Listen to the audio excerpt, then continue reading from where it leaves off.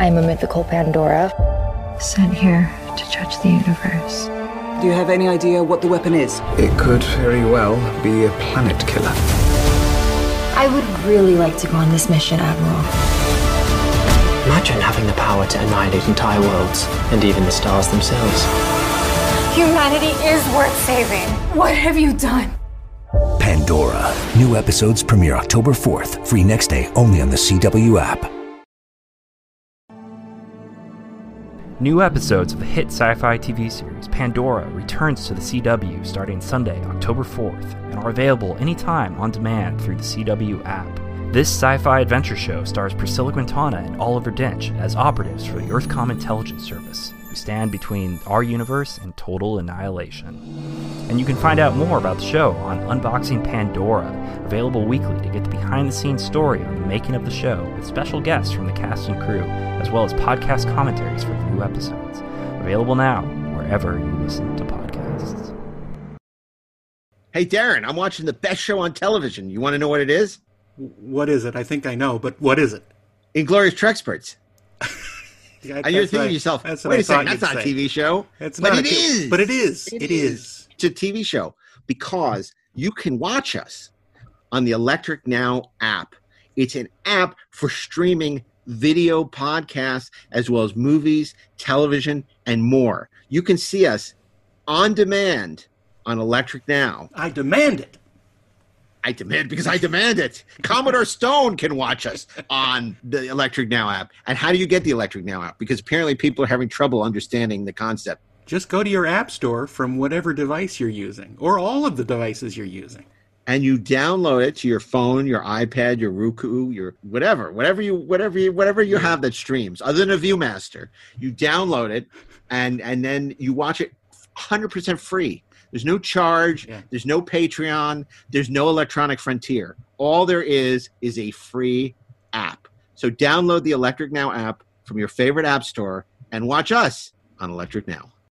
You must learn to listen to the Rebel and the Rogue, or you will not be allowed to come with me to Alderaan. If you're a fan of the 4:30 movie, you'll love Best Movies Never Made, hosted by myself, Josh Miller. And Steven Scarlatta, where we explore some of the greatest movies never made, like E.T. 2, Johnny Quest, Beetlejuice Goes Hawaiian, and Halloween 3D. New episodes available every other Monday wherever you listen to podcasts. Hey, this is Mark A. Altman, and if you're a fan of the only gentleman secret agent with a license to kill and thrill, you should pick up my new James Bond oral history, Nobody Does It Better, available now in hardcover, audio, and digital, wherever books are sold. Do you expect me to read? No, I expect you to buy it.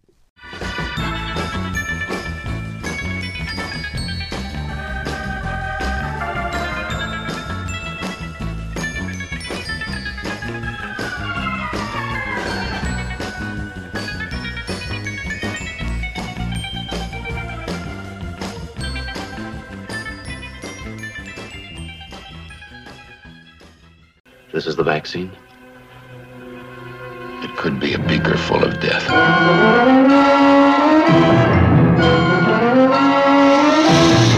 Hey, this is Mark A. Altman. And this is Darren Doctorman, and we are the Inglorious Treksperts. And this is Not Kidding Around. Not kidding around. Not kidding around? Kidding around. Not kidding around. Star Trek stories with cats. Not kidding around. A beaker full of death. Right. Now, Star we're Trek stories here with Beaker in them. Stop talking. We haven't introduced you yet. Oh, yeah. You don't exist yet. Shit. I'll tell you when you exist. We're here with a returning guest, writer of Thor and X-Men First Class, and writer-producer on such TV series as Terminator, The Sarah Connor Chronicles, Fringe, Lore, Black Sails. He's a very prolific young man. Ashley Edward Miller, welcome back to the show. Thank you for having me. Shame you can't come again. And you're probably wondering, not kidding around, a beaker full of death. What does that mean? What does that mean, Mark? You're wondering, aren't you? Tell him, Jim. I'm not. Tell him, Jim. Tell him, Jim. This was suggested by one of our listeners, actually. It's an episode where we're going to talk about episodes we hated or disliked or didn't particularly enjoy as kids that we've come to reflect on as adults that we like a lot more. And we'll also talk about the opposite. Maybe episodes of Star Trek that we loved as kids that maybe we don't like as much now that we're older. So we're going to be talking about the original series, of course, because we were not kids when Next Generation debuted. Right. Many of you probably were. Ashley was. Sort of. I was a Were teenager. you? Okay, so we'll talk to you about that, you know. You will speak for the next generation. That'll be interesting. So, okay. Just to jump right into it, you would say our opinions change in these episodes. How over time in general have your opinions of Star Trek changed? That's a tough question because they kind of haven't. I still love it. Maybe not quite as much as I did when I was a kid. Star Trek, you don't like as much as you were a kid? Well, because it doesn't give the same feeling. And that's normal. Sure. Because, we grow and we develop and we, think differently sometimes. I still love it. Wrong thinking is punishable. That's correct. I still love it, but it doesn't probably because of the endless repetition and watching things over and over again. It doesn't give me the same visceral reaction that I had as a child. But I think that my understanding of some of the episodes back when I was a kid was limited because of my experience, obviously. And I think that now that I have, lived a life, I think some of them have begun to live in reality for me. So that's my best explanation for what about you? My Do you thoughts. feel your opinion has particularly evolved about Star Trek over time? I think I've learned to appreciate different things.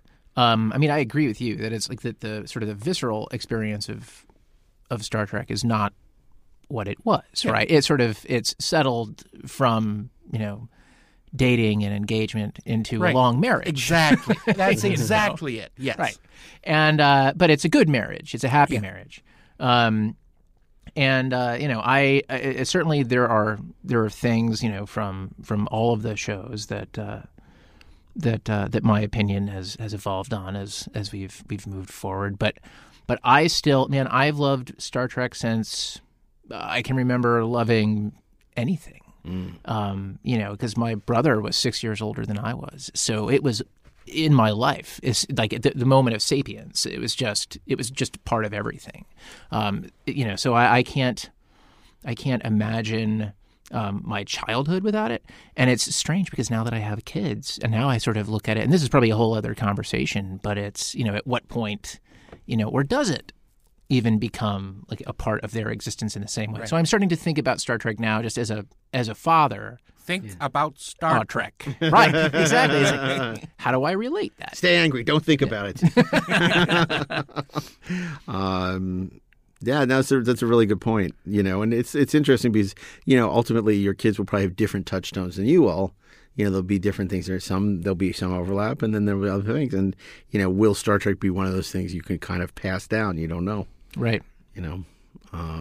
Obviously, it's tough for a kid to watch Star Trek now and have the same kind of impact on us that it had on them that has on us, because competing with so much else, and the expectation of what the future looks like. I think the fact that the future isn't as miraculous in Star Trek as it was to us, because so much of that didn't exist. Mm-hmm. Right. When you have an iPhone now, is the communicator as amazing? When you go to the supermarket every day and the doors go like the end of our show, is that as amazing as when we were watching it?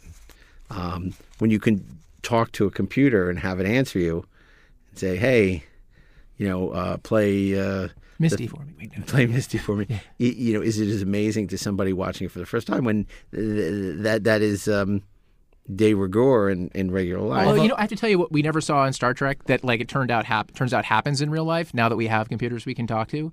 that sometimes our computers just hear things that we just never tell them to do. Yeah, it's like I never saw in Star Trek Captain Kirk yell at the computer because he didn't actually Alexa. ask it to do something. Right, yeah. Exactly. Well, I didn't tell you to fire phasers.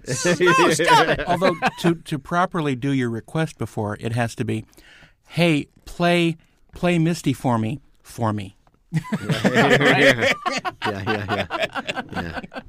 But it's funny because that's really funny though. It's like all of a sudden the bridge starts saying, you know, it's like ordering shit it's for like, you. What? No. You know, Are those your orders, Captain? And all of a sudden, what's coming in? I don't know. No, I didn't say play London Calling. Call London. But all right. Plus, also it's so funny because of course the computer talked like this, and computers always, and now it's like how come except on Next Gen when it sounded like Majel. Yeah, when it sounded a lot more like Majel. That's true.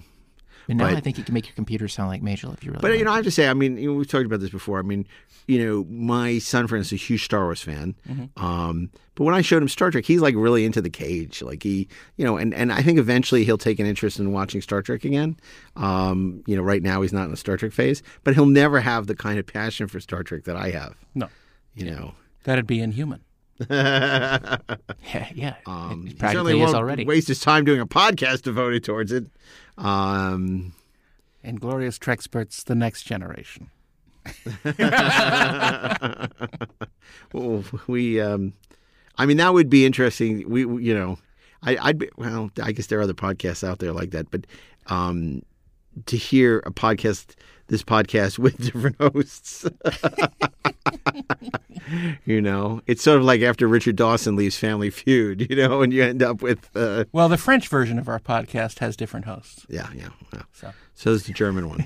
It just has They're us much better. doing an outrageous French accent, wearing an eye patch.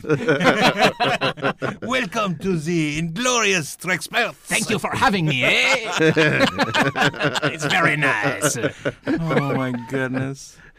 And they still hate this guy. No. But I'm kidding. So so let's talk about let's talk about these episodes that as kids we didn't like, and maybe now we have a new appreciation for.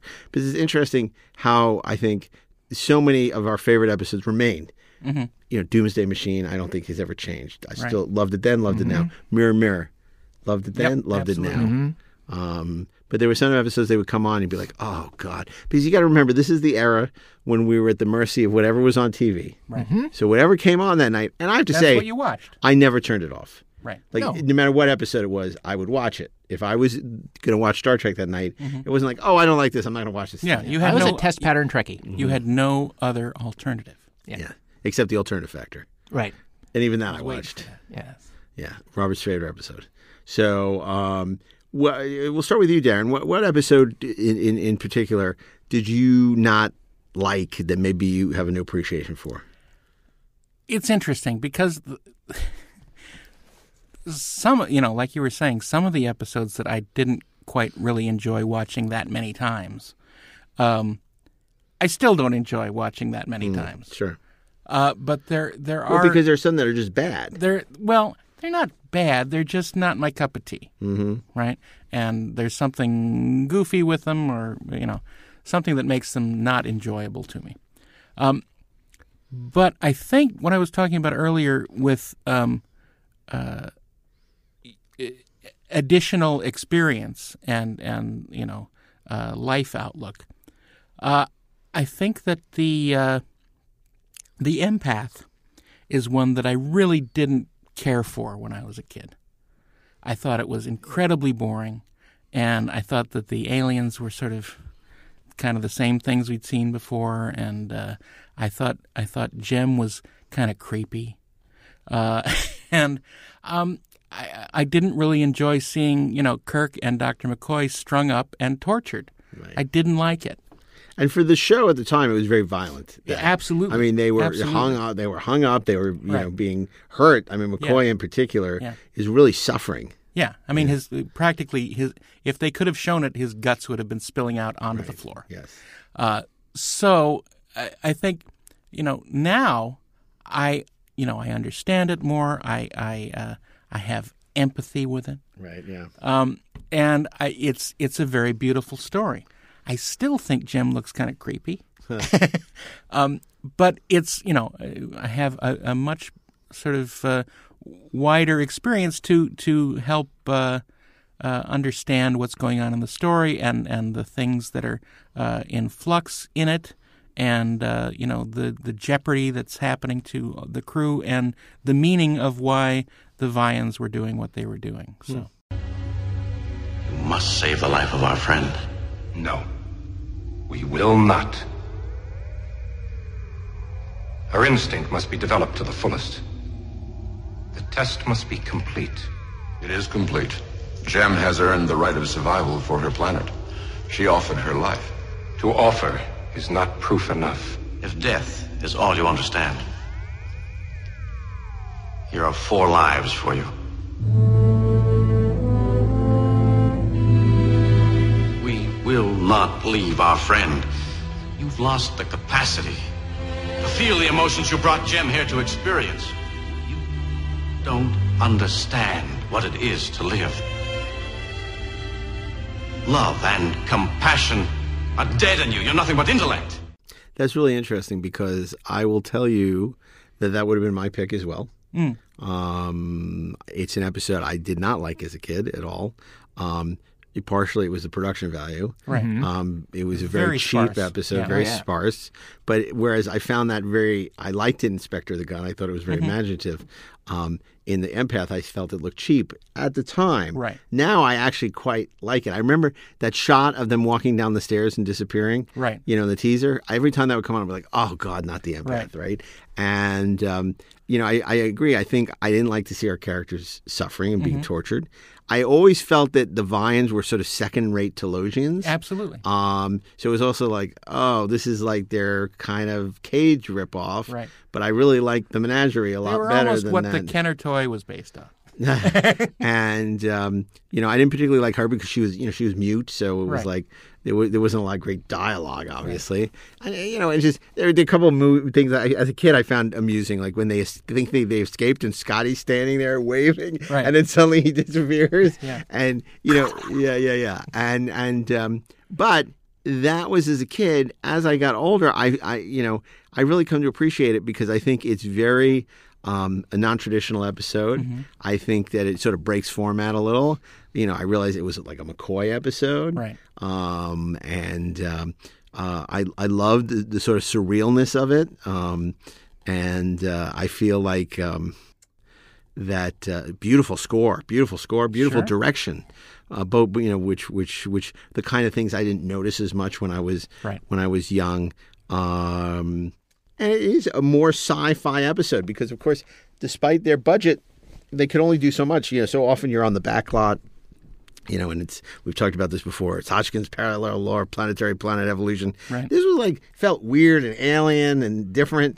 And it's an episode that I really come to appreciate. I certainly wouldn't put it, you say it's one of my favorite episodes, but I'm a lot more interested in watching it. And I'm not sure if some of this came because these are episodes I've watched less over my life. Right. So it's just that they feel more fresh to me because I watched them fewer times.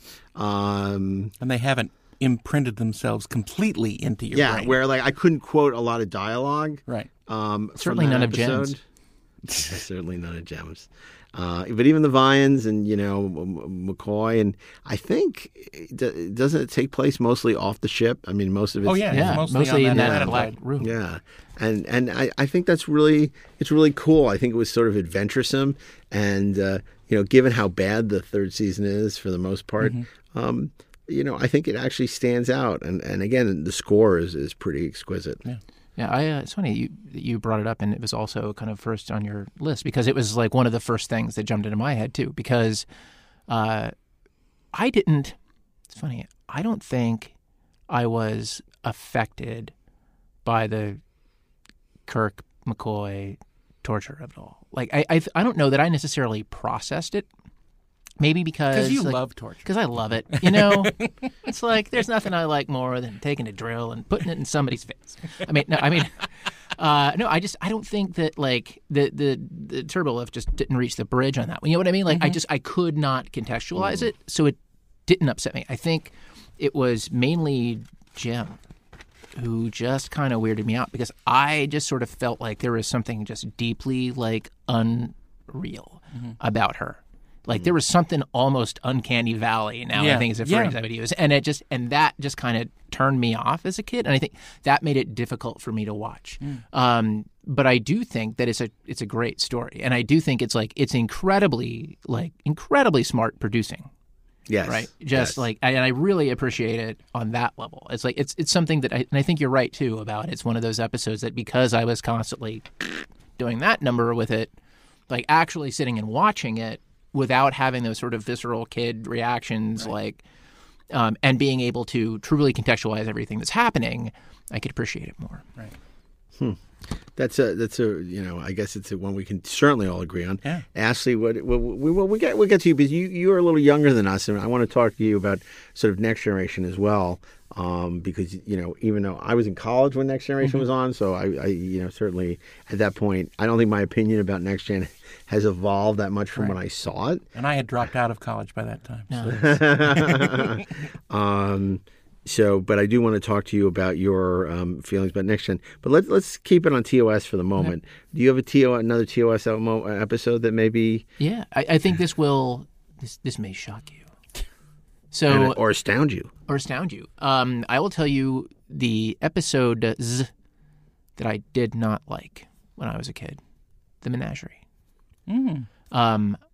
I did not know what to make of it. Because first of all, it was who is this guy? Who is this Captain Pike? Right. Number one. Why is he in Star Trek? Why is he in Star Trek? And I kind of thought there was something interesting about that, but I couldn't really connect to him. Number one. Number two, I was very upset by the makeup effects.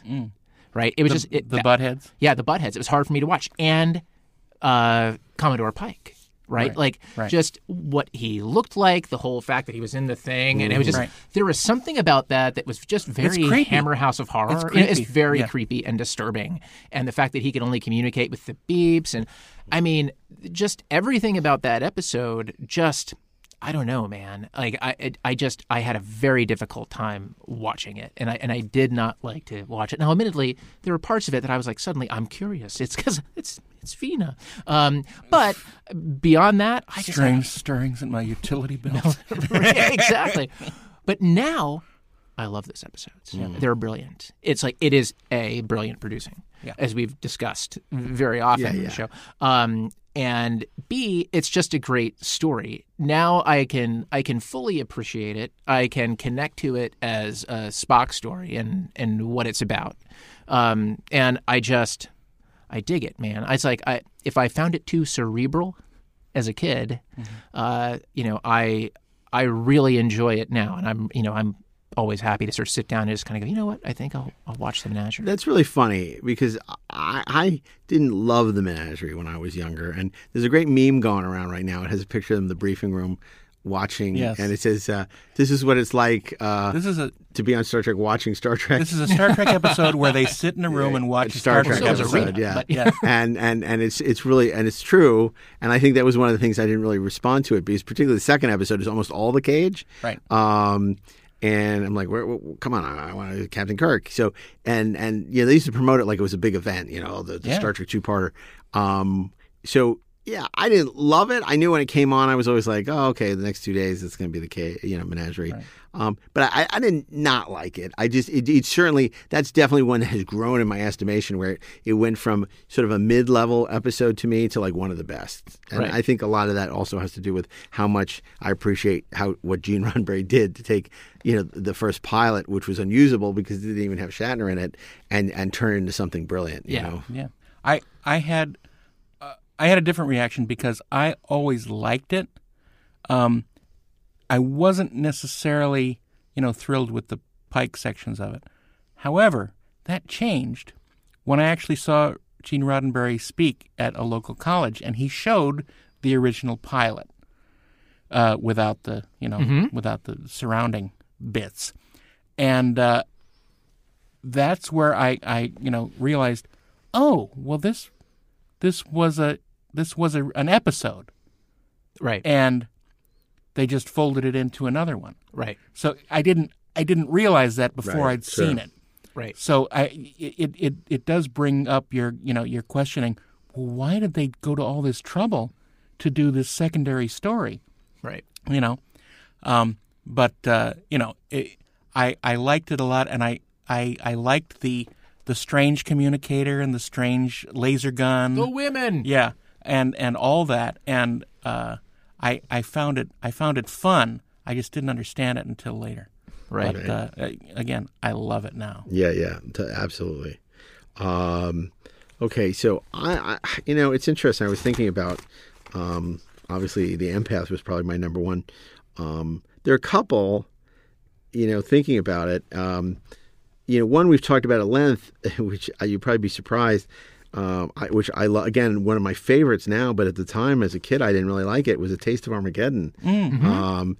I think it probably has some of the worst production values, the costumes, the sets, but none of that matters now because, of course, you realize how brilliant Shatner is in that episode, and the as an allegory for Vietnam, just these people who are sent into disintegration chambers who willingly submit to die, is just a fascinating episode, and one of the great, as we've said many times, the great Shatner speeches of all time, which is I'm not going to kill today, one of the great Mealy Mouth diplomats, David Apashu, was a non-7. A really, really terrific episode. But as a kid, that was all kind of over my head. And I just felt like, oh my God, the disruptor, the phasers didn't even shoot phasers. They went, and they knock you,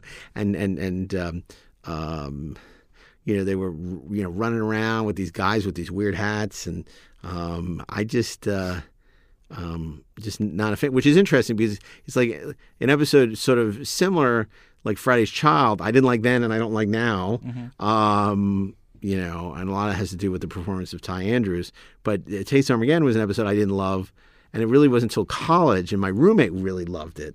And I started, I watched it and just fell in love with that episode. Now it's like, totally one of my favorites. That's interesting. Yeah.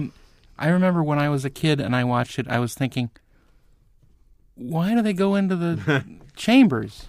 Right. Why would they do that? Why are they being stupid? And that's what really confused me. I said, why would rational people do that? That's the question. Right. So, yeah.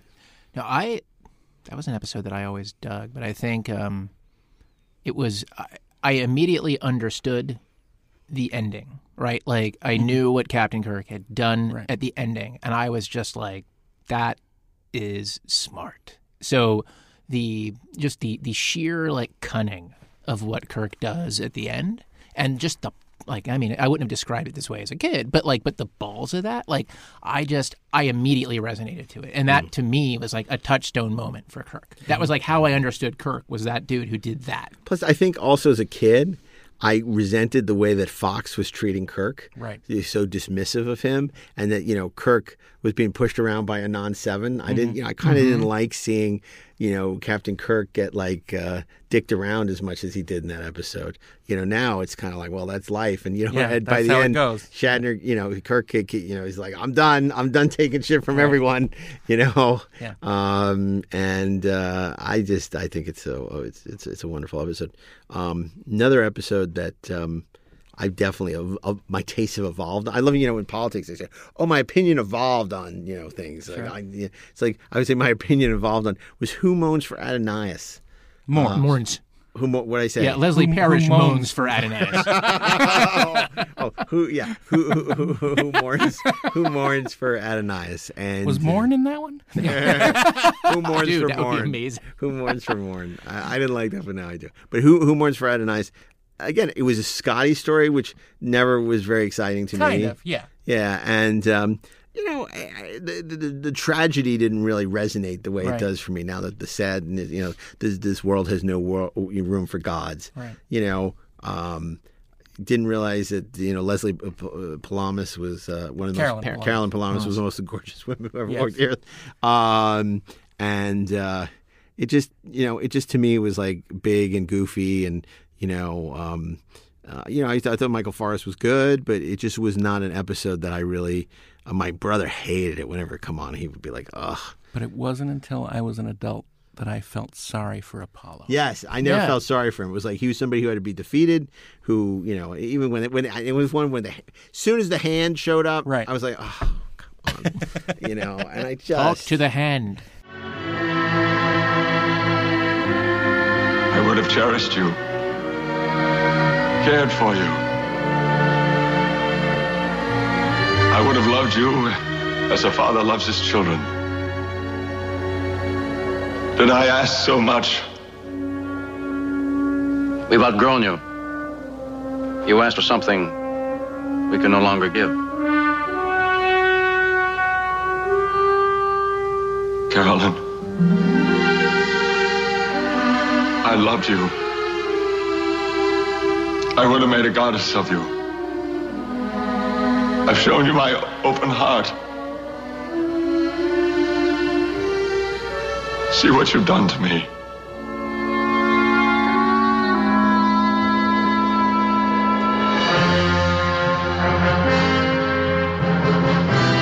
Zeus, Hermes, Hera, Aphrodite, you were right.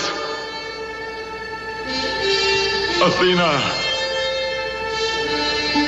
you were right. The time has passed. There is no room for gods. Forgive me, my old friends. Take me. Take me.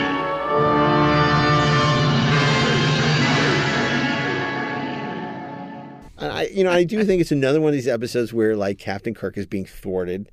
Right. And it's like, and I just want to see Captain Kirk kick Apollo's ass, right. And and it had ridiculous dialogue. You big fat thistlehead.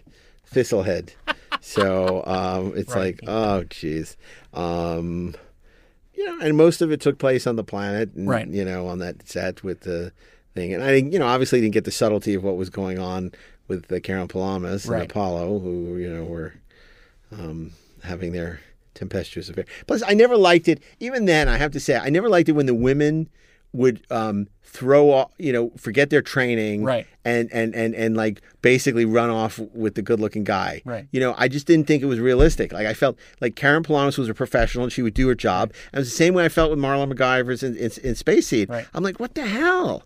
Just because Khan shows up, and now you realize betray your whole that crew? happens all the time. No, but I had I was like I felt it was very unfair to women. I felt it was a very unfair portrayal of women. It's like why is this why is it keep happening on the show? Think how unfair it was to Apollo. Yeah. What about his feelings? Yeah. Do you care about Apollo? No. Does anybody care about? Nobody mourns. Nobody mourns for him. Yeah. I was always happy when it was over. Now it's like it's so tragic when he's taken away on the wind. And he said, talking to Athena and everybody and saying, Aphrodite, you were right. It's really sad. And Michael Forrest is great in He's that episode great. because that's hard. I mean, we've all seen the 1980 Clash of the Titans. Playing a god is not easy. I mean, you had Laurence Olivier and he was terrible as Zeus. So Michael Forrest is great as Apollo. Yeah. It's a really good performance. And those are things that were kind of lost on me. I loved the setup that the Greek gods were these spacefaring people. Mm-hmm. I loved that. And all he wants to do is be worshipped. Yeah. Again, all stuff as an adult. That's all I want too. That I find that I love as an adult, but I didn't get as a kid, It's just the idea of this deity or this alien that thought it was a deity that demanded to be worshipped. Well, because he gained strength from love. He gained strength through the sharing. Yeah. Yeah. He unlike the energy creature in Day of the Dove, he gained strength from love. From love, exactly. And it's funny. Day of the Dove is a good example of an episode I loved as a kid. Right. Yeah. And now it's just. Yeah. It's like, yeah, it's a Klingons, and we're gonna fight, and then it's like, oh, we're laughing at the wait, no, the phasers turn into swords, and they're running around, and and Michael and Sarah's taking over engineering, and transfer out, freak. I mean, I still love and his brother Piotr, but I still love only a fool fights in a burning house. Like I still love the ending, but yeah. It's wacky. It's wacky. It's wacky. Claymore. Scotty's incredibly annoying in that episode. Plus, Channel 11 always cut the great scene where they went. It was good that they cut it when they went to the armory, and it's basically a plank of wood with a bunch of rapiers in it, and it's like, oh, I love that they cut it. And then I started to see it because it was the only episode Creation had. So whenever they show episodes, this pre-VHS, they'd have a 16mm print, and it was always Day of the Dove. And that was the first time I saw the episode, when they go to the armory. I'm like, that's awful. That's the armory? That's awful. Yeah. That's awful. Where's the bowling alley? I mean, I watched all this stuff on the blueprints. Other episodes. I think that... I think that Charlie X is not my darling. Go ahead. I think my darling. Yeah. Charlie X is odd because even as a kid and teenager, I never associated myself with him. I mean, you think that these stories are supposed to sort of bring young people into relating to the characters, right? But I never related to Charlie. I related to Captain Kirk. Right. Yeah. Is there nothing you can do? We offer him life, and we will take care of him.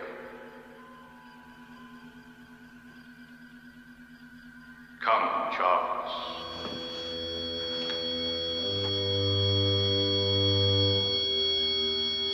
Oh, please. Don't let them take me. I can't even touch them. Janice. I can't feel. Not like you. They don't love. Please.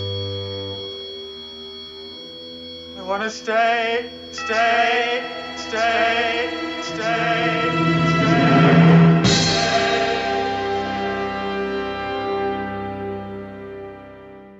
And it was very odd because I just found him incredibly annoying. Yes. I guess he's supposed to be like that. Yes. But I just kept thinking, why is he so dumb? And he felt old for somebody who's supposed to be. Totally. Yeah. Totally. For a kid. I didn't feel any kind of kinship with him. Yeah. Plus, I'm like, Janice Lester was, but it's like Janice Rand. Janice Rand, yeah. Janice Lester. That's an episode I love now. No. But it's just like the way he treated her. Even as a kid, I knew that was like wrong. Yeah. Charlie, there's a way that you can. Never mind. This is the whole thing we said. There's a way. Captain Kirk was respectful of women, even though he was a ladies' man, quote unquote. Well, a ladies' man. Well, he was a ladies' man because the ladies loved him. They loved him. He was irresistible because he treated them with respect. Well, yes, exactly. Charlie X, interesting. I never loved that episode. It always felt a lot like It's a Good Life to me. Yeah, the Twilight Zone episode. And even as a kid, I watched the Twilight Zone religiously, and I felt like it was like a half hour too long version of It's a Good Life. Yeah, that's interesting. I'd never put those two together, but yeah, absolutely. And I said, Bill Mummy felt like I got that, right. and Robert Walker Jr. was just like, he's good at it. He's definitely good at it, but he didn't feel like, he felt a little too old to have this kind of crush. Right. And there was just something off-putting about the whole thing. Yeah, and he's so like, the way he treats the other woman that they try and set him up on a date with. Yeah, don't love it. No-face girl. I just feel that Star Trek with kids was always a losing proposition because, we named this episode A Beaker Full of Death, which is a line from Miri. The grub!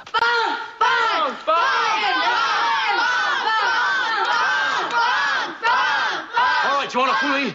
All right. I dare you. I double dare you. Look at the blood on my face. Now look at your hands. Blood on your hands. Now who's doing the hurting? Not the grups. It's you hurting, yelling, maybe killing.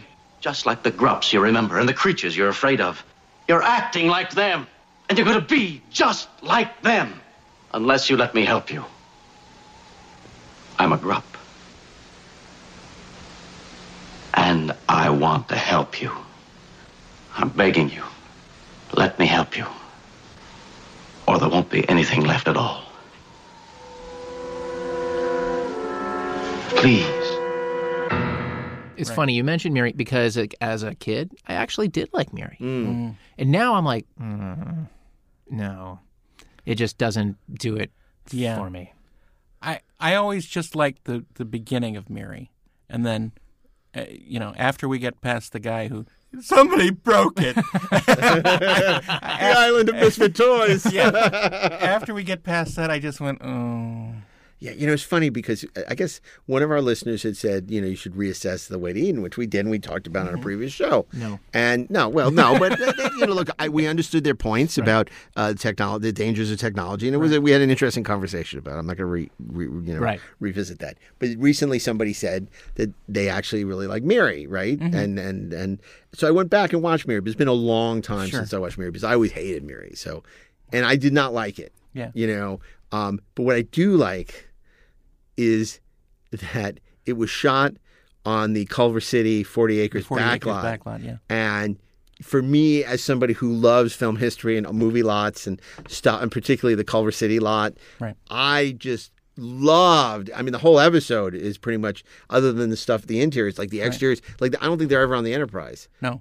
So it's like I love seeing that backlot. And what's great about it is they shoot it wide. It's like that's true. That's right. I mean, there are these big wide angles because they have all these facades, and it's not Paramount. Like you go to PC Action, it's Paramount. We've seen that in a million things, and even into the 80s, it's almost the same. Hasn't changed a lot. They've dressed some of the backlot, the New York Street, but PC Action isn't that different from Fame. The TV series, not the movie. Yeah. So I love watching Miri for the piece of not so much of Star Trek history, just the Hollywood history, history, because of course this is Selznick. Thalberg was there. Selznick shot Gone with the parts of Gone with the Wind on that lot. They shot the Star Trek pilots there. Yep. A ton of Andy Griffith shows everybody knows. Part of City. There's a ton of stuff they shot on that lot, and it's like such a great snapshot in time. So I love Mary for that. I also think Kim Darby is sensational. Absolutely. Yeah, for sure. She's really good. But it's a little, especially she's now, becoming a woman. I'm glad you said that because it's a little creepy watching Shatner sort of come on to Kim Darby. Right. At first they realized like they need stuff for her. Right. But there got to be a better way than Shatner, like to be paternal rather than, hey, I know you're about to enter puberty, and look, I'm Studley Doolittle here. To be fair, I always read it as Shatner was being paternal. Right, she took it the other way. Yeah, I don't know, because, I mean, the sort of Spock and McCoy say, she's becoming a woman, and she's interested in you. I always took that as a warning to him, that it's like to kind of, her emotions were complicated. Yeah. Okay, well, maybe you saw it differently than I, because I saw it a little differently, so I felt that was like, uncomfortable, but I don't love the episode. Yeah.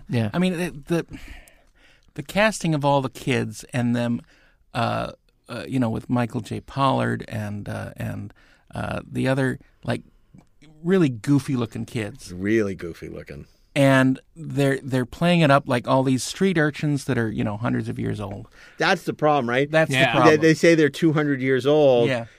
I don't care if they're still kids; they would still mature. Right. It's like Baby Yoda being 50 years old. It doesn't make sense. Right. That they would still be acting like this after hundreds of years. That was my main problem. Maybe not. Basically, because of brain development. Right? It's like brain development in actual kids, like our brain structures change. Sure. So if their physical structures aren't changing, their emotional lives and their ability to reason about certain things would also not change. Well, thank you, Dr. Spock. You're welcome. But not Mr. Spock. But the brain is pretty much formed by the time someone is 6 years old. No, not true.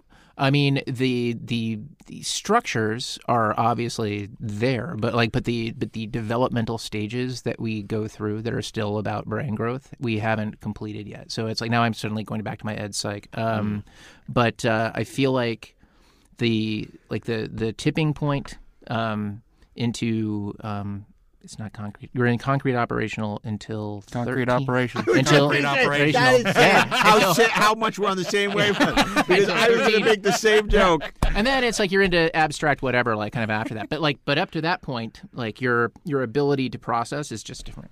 But it still feels it weird. Ring true. It doesn't feel right. It just doesn't feel right. Well, what a great segue into talking about Spock's brain. No. Right. So I'll tell you what episode I just hated as a kid, but now I think is amazing. What? Is Let That Be Your Last... No, I'm kidding. After that episode, that's always terrible. Okay. Riddle me this, Captain Kirk. Yeah, a little change up there. Look, actually...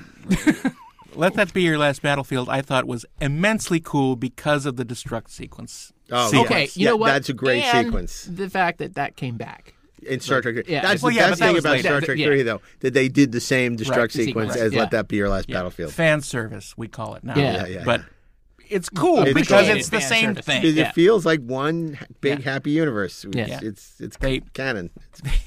They refit the whole damn ship, but they don't change the codes. And it's like the final code is basically the equivalent of what's your password? Password. That's right. 000. Destruct. Yeah. Zero. My the Klingons will password's never guess A, B, it. C, D, E.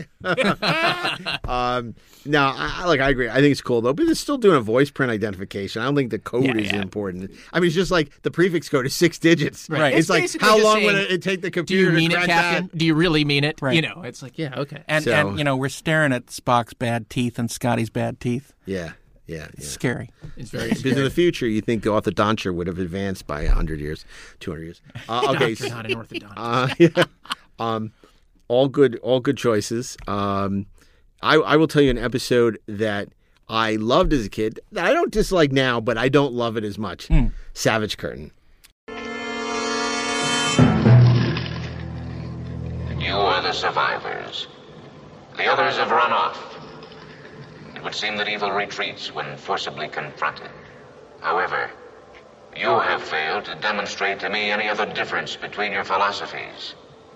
Your good and your evil use the same methods, achieve the same results. Do you have an explanation? You established the methods and the goals. For you to use as you chose. What did you offer the others if they won? What they wanted most. Power. You offered me the lives of my crew. I perceive. You have won their lives. How many others have you done this to? What gives you the right to hand out life and death? The same right that brought you here. The need to know new things. I loved that as a kid. Yeah. It had too. Lincoln in it. And he shows up on his chair. It had Kalis the Unforgettable. It had a really cool alien. Kalis the I forgot. Unforgettable. And Lincoln. It fights the whole episode. Me, I love that. I mean, like when that came on, I was giddy. Giddy as a schoolboy. Yeah. And but now, I still have a soft spot in my heart because I do still think Yarnik is cool, and I don't hate the premise, but it's not. It's a little goofy. It's goofy. It's goofy. No. It's not great. It's not great. And again, it sort of feels like warmed over arena in a way, and that's the problem with the third season. It's just like it's episodes that were done better in the first and second season, done badly. I want my my cover band to be Yarnek's Claw Click. That's the name of my cover band. Well, I would make it a beaker full of death. Well, hopefully we won't be on the same ticket. The same double bill. Yeah. Okay. We didn't really finish talking about Miri, but it's not good. Yeah, it's not. But it is. It does have some, because it's just so. It's shot on those exteriors. It feels like it has a scope that other episodes don't. It totally does. which I like. I do too. And the whole, it's not just the scope. It's really well directed. There's this great shot where we're looking inside the building, and in deep background we see Kirk and Miri, and it's sort of a POV shot. Right. But then it goes from being a POV shot to they walk and we're shooting through the door and see them outside. It's all in one master. It's great. Yeah. It's really beautifully shot. Yeah. Good use of the sets. And good use, of the back lot and everything. They didn't need to do this another Earth. That is a very underwhelming teaser. To explain why the planet looks like Earth. Because it doesn't bias anything that it's supposed to be just like Earth. There's no payoff. Yeah. What other episodes do you guys, did you not like as kids and maybe you like more now? Because I pretty much liked them all as a kid, mostly. Obviously the one that I didn't like as a kid that I still hate is Alternative Factor. Yeah, me too. And the Children Shall Lead too. I thought was awful. I liked it as a kid. I liked as the Hail, Children fire, Shall Lead as a kid. I mean, yes. So I can totally sort of recite that, but I always just never. See, I never liked that because I liked the scene that they cut out for syndication. I liked the scene where they were picking out ice cream flavors. I thought that was kind of neat. Just and that the colors that the flavors they were picking were sort of were the colors that were painted on the computer chips that she was having. Little stupid reasons, but I thought it was cool and I thought it was creepy and I thought it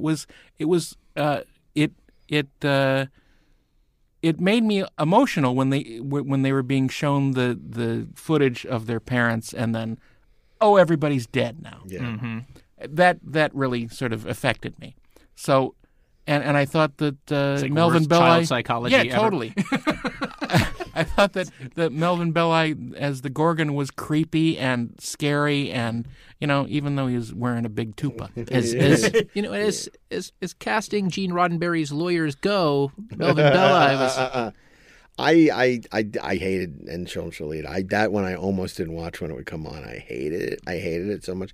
I also didn't like Alana Troyes, and I still probably don't like Alana Troyes. Because it was basically, My Fair Lady, Pygmalion. Well, it's the Taming of the Shrew. Taming Shrew, yeah. And I'm not a huge fan of that episode. And I don't know that I ever loved. Plus, I also felt it made our characters look stupid, letting a little bit them, him plant a. Sabotage the Enterprise. Right. It's like I just feel like you have these people on board. You're not going to let them wander around and sabotage the ship. Yeah. So not a fan of that.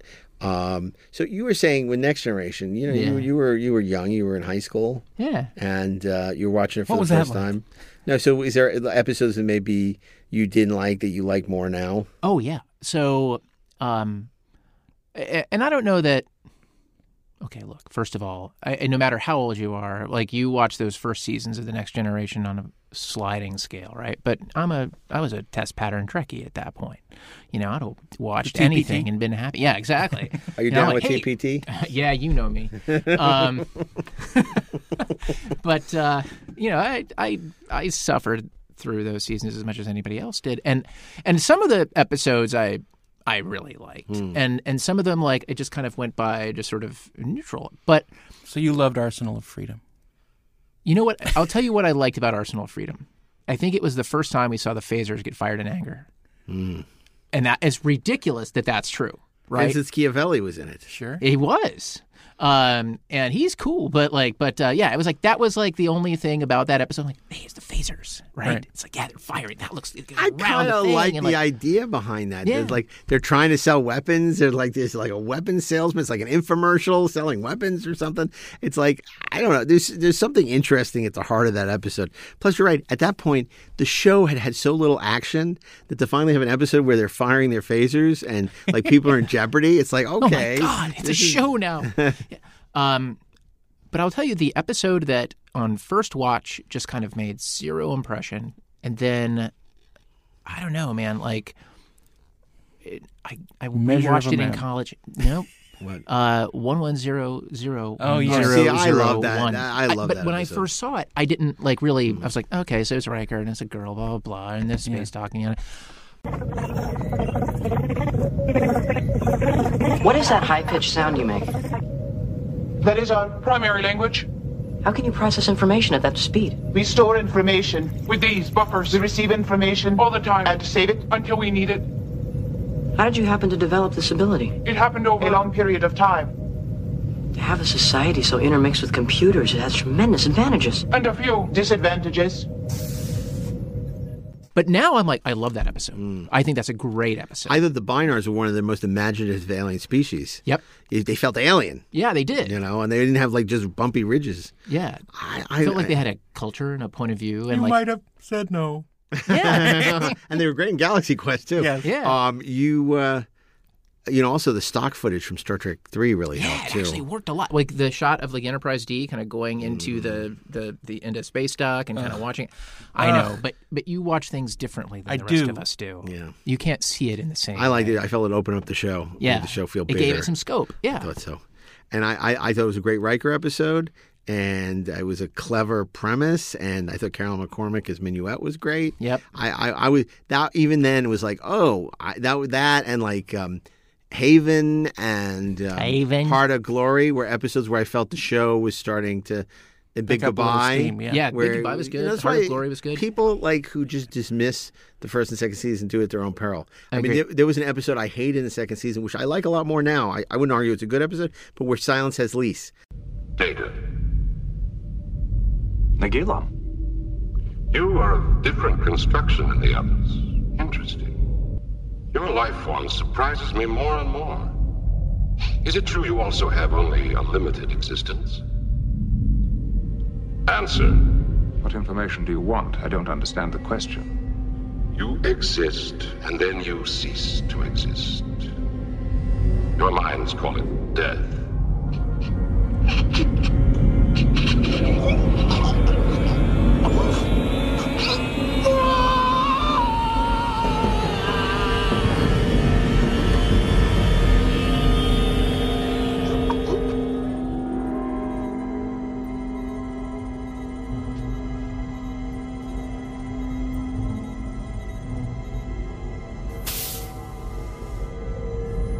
How interesting. He's gone. We cannot allow you to do that. We will fight you. To understand death, I must amass information on every aspect of it. Every kind of dying. The experiment shouldn't take more than a third of your crew. Maybe half. Yeah. And I hated it. But now it's like creepy and weird. Yeah, and I dug it, man. I hated Big Goodbye. Really? And Oh, I still do. Oh, no, I like Big Well, Goodbye. that's because you love noir. I love very noir, much. yeah, exactly. And to me, it seemed so forced and fake, and I never, ever believed that Picard would read these books. You know, Ever. you know what the sound is? That's the sound of Tracy Torme canceling his appearance That's on right. the show. Well, You know what? sorry, Tracy. Silicon Avatar. No, I didn't. no. We're we'll always have we'll always have Paris. Was kind of there was something interesting about it, but it was like it. I don't know that if it ever quite gelled. I haven't watched that in like 25 years. It's so funny because the original plan that Hurley had was so much more interesting that I think Times Squared was going to lead into Neutral Zone was going to lead into Times Squared, which was going to lead into Q-Who. Right. And it was a whole serialized thing. And now none of it makes sense. Yeah, I like Times Squared, honestly. There was something kind of kooky about it that I dug. I've called it the original Brandon Braga episode before Brandon Braga Yeah. worked on the show. Right. But it was like a time loop, time anomaly, kind of thing. I dug Conspiracy. You know what I didn't hate at the time, and I'm embarrassed to admit I didn't hate at the time, which obviously I hate now? Code of Honor. Yeah. Because Code of Honor, it had a Fred Steiner score, and it had action. Right. It was like coming after Naked Now. It was just, I was dying to see. They were on another planet. There was action. There was stuff going on. Now obviously we all know it's freaking racist. It's a terrible, the Amos and Andy episode. But, when I first saw it, it was kind of like, okay, well, this isn't as horrible as Naked Now, but That's blown out, sir. Yeah. Yeah. I don't know, man. Like, the Next Generation was so... I would say that it was hit or miss, but that's like giving way too much credit to hit. You know what I'm saying? Like, on those first two seasons? I mean, but there were episodes that I legitimately dug, and that's what kept me watching. I think something else that that changed. But I think this was also just simply as the show evolved, was my feeling about the characters changed. Yeah. I mean, for the longest time, it was like, Picard, for the love of God, would you please stop surrendering? Yeah.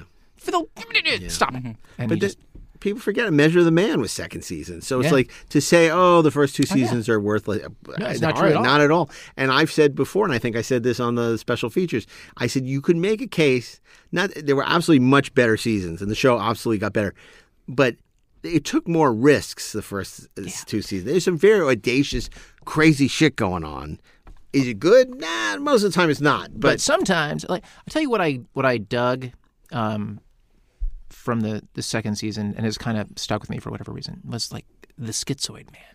There was something about that episode that was just so sort of dark and weird. Although, by the same token, an episode that I really liked when I first saw it, and I don't think holds up, was Datalore. Yeah. What I loved about Datalore Datalore was, like, when I first saw it, was it's Rob Bowman's, like, first, I think it was his first time in the director's chair. And he knew how to direct that Damn show. right he did. And it had such a great look, and it was The like the way first the 20 music minutes worked. are really good. They're awesome. And that, to me, like, carried the rest of the episode. Now it's like I can't really even watch it. No, it's true. And just going back to Schizoid Man, what I love is Morgan Shepard in that. Yes. You know, Morgan Shepard's great, who was in Star Trek VI, and he died like 2 or 3 years ago. Great actor. And the Schizoid Man was written by Tracy Torme. He based the title on the name of a Prisoner episode. Right. You know, and that was an episode that Maurice Hurley rewrote. And it's sad because I would love to have seen Tracy's original version, which sounded a lot more interesting. But it's not, again, interesting stuff going on there. Not a great episode, but interesting. One day I really should go back and look at some of these episodes, but I guess I don't know when I'd have time. Right. There's one episode of Next Gen during those first couple years that I absolutely detested when I first saw it. The Royale. See, and we've talked about this. I love the Royale. You know what? I think if you're going for, like, I didn't dig it when I first saw it, and now I kind of dig it. Like, I dig it. That was my pick for Guilty Pleasures.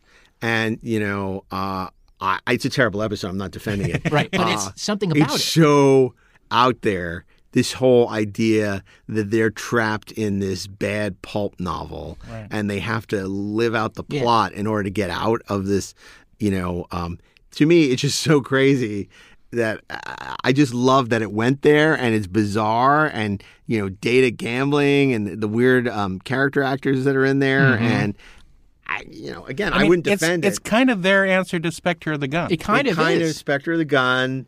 And, to me, it's... Which is another episode I didn't really dig as a kid, and I love it. I love Spectre of the Gun. I love Spectre of the Gun as a kid. I love it now. I thought it was fun when I was a kid, and I really like it now. But, yeah, and then anything else from TOS that... Not especially. I mean, I love Corbomite Maneuver. Mm-hmm. Mostly because I was scared of it. Mm-hmm. And Baylock, the puppet, mm-hmm. scared the crap out of me as a kid. But that became like a magnet that drew me to it. Right. Because clearly he was not a Jim Henson kind of... it's funny. Corbomite Maneuver was never one of my favorites, but it is the show. It is the show. It's the entire show in one episode. Yep. It defines Star Trek. That should be required reading at the Academy. Everyone who makes a Star Trek show should have to see Corbomite Maneuver because it has every element. A weird alien. It has creepy space stuff. It has a positive message. Right. It has Kirk being clever. Yeah. It has Spock being helpful and efficient. Has an audience surrogate in Bailey. Right. The threatening alien turns out to be just a dude who wants a drink. Yeah. Yeah. Exactly. That's right. And then there's Jimmy Doohan. Yeah. And there's Jimmy Doohan. Yeah. Well, look, I think this was interesting. We to sort of see how we've evolved, much like Beaker, over the course of many years. Our opinions about Star Trek, and I'll say I'm not a huge, it's no secret I'm not a huge fan of Voyager, but I've gone back subsequently and watched episodes that I find quite enjoyable. Yeah, quite enjoyable. I mean, like something like, what I really learned to appreciate, which I really like quite a bit, is Bride of Chaotica. which is a really fun, homage to the old serials. It was the big goodbye of Voyager. It was the Dixon Hill of Voyager. So I thought that was pretty cool. That was when she gave up her Outlander fantasies and instead decided she was, an evil space queen, which was fun. It was well suited to Kate. I think it's fair to say that though perhaps our opinions of these episodes haven't changed a lot over the years, our understanding of them has. Absolutely. And in order to become a Trexpert, you have to go through various stages of expertise. Trexpertise. Yeah. Doubt, it's true. Anger, bargaining, denial, bargaining. a lot of bargaining. Yeah. How much is that Blu-ray? Can you send me that laser disc for half price? But yeah, you're right. It's an evolutionary process. Yeah, no, it is, and it continues to go on. I think at every stage of our life to go back and watch these episodes, you find something new in it. I mean, like I didn't know who Appel was until you Ed Appel? Ed Appel. I didn't know Ed Appel. Oedipal? Until Scott Mance invoked his name. Okay, so I want to thank you guys as always, Ashley, Darren, for being here. You're welcome. I think this was a very eye-opening episode, and thank you to our audience for joining us for Inglorious Trexperts. If you're a fan of this podcast, you may want to check out Electric Surge's other podcasts, like the 4:30 Movie every Friday, The Rebel and the Rogue, a Star Wars podcast every Tuesday, and Best Movies Never Made every other Monday. Also, check out the new Doctor Who podcast, Two on Who, available wherever you listen to podcasts. You can watch our video podcasts of all your favorite Electric Surge shows on the Electric Now app, or on Stir, Zumo, or Distro TV. And if you've enjoyed this podcast, please rate us 5 stars on Apple Podcasts. Finally, a very special thanks to Bill Ritter, sound man extraordinaire, who makes it sound so great every week. We want to thank our post-production coordinator, Dylan Middlebrook, and our production associates, Peter Holmstrom and Zach Ragatz. And, of course, a very special thanks to absentee producer Natalie Miscali. John, thanks for filling in. And, of course, Dean Devlin, without whom the show would not be possible. So until next weekend, till next weekend, keep on trekking, ingloriously, of course. Engage.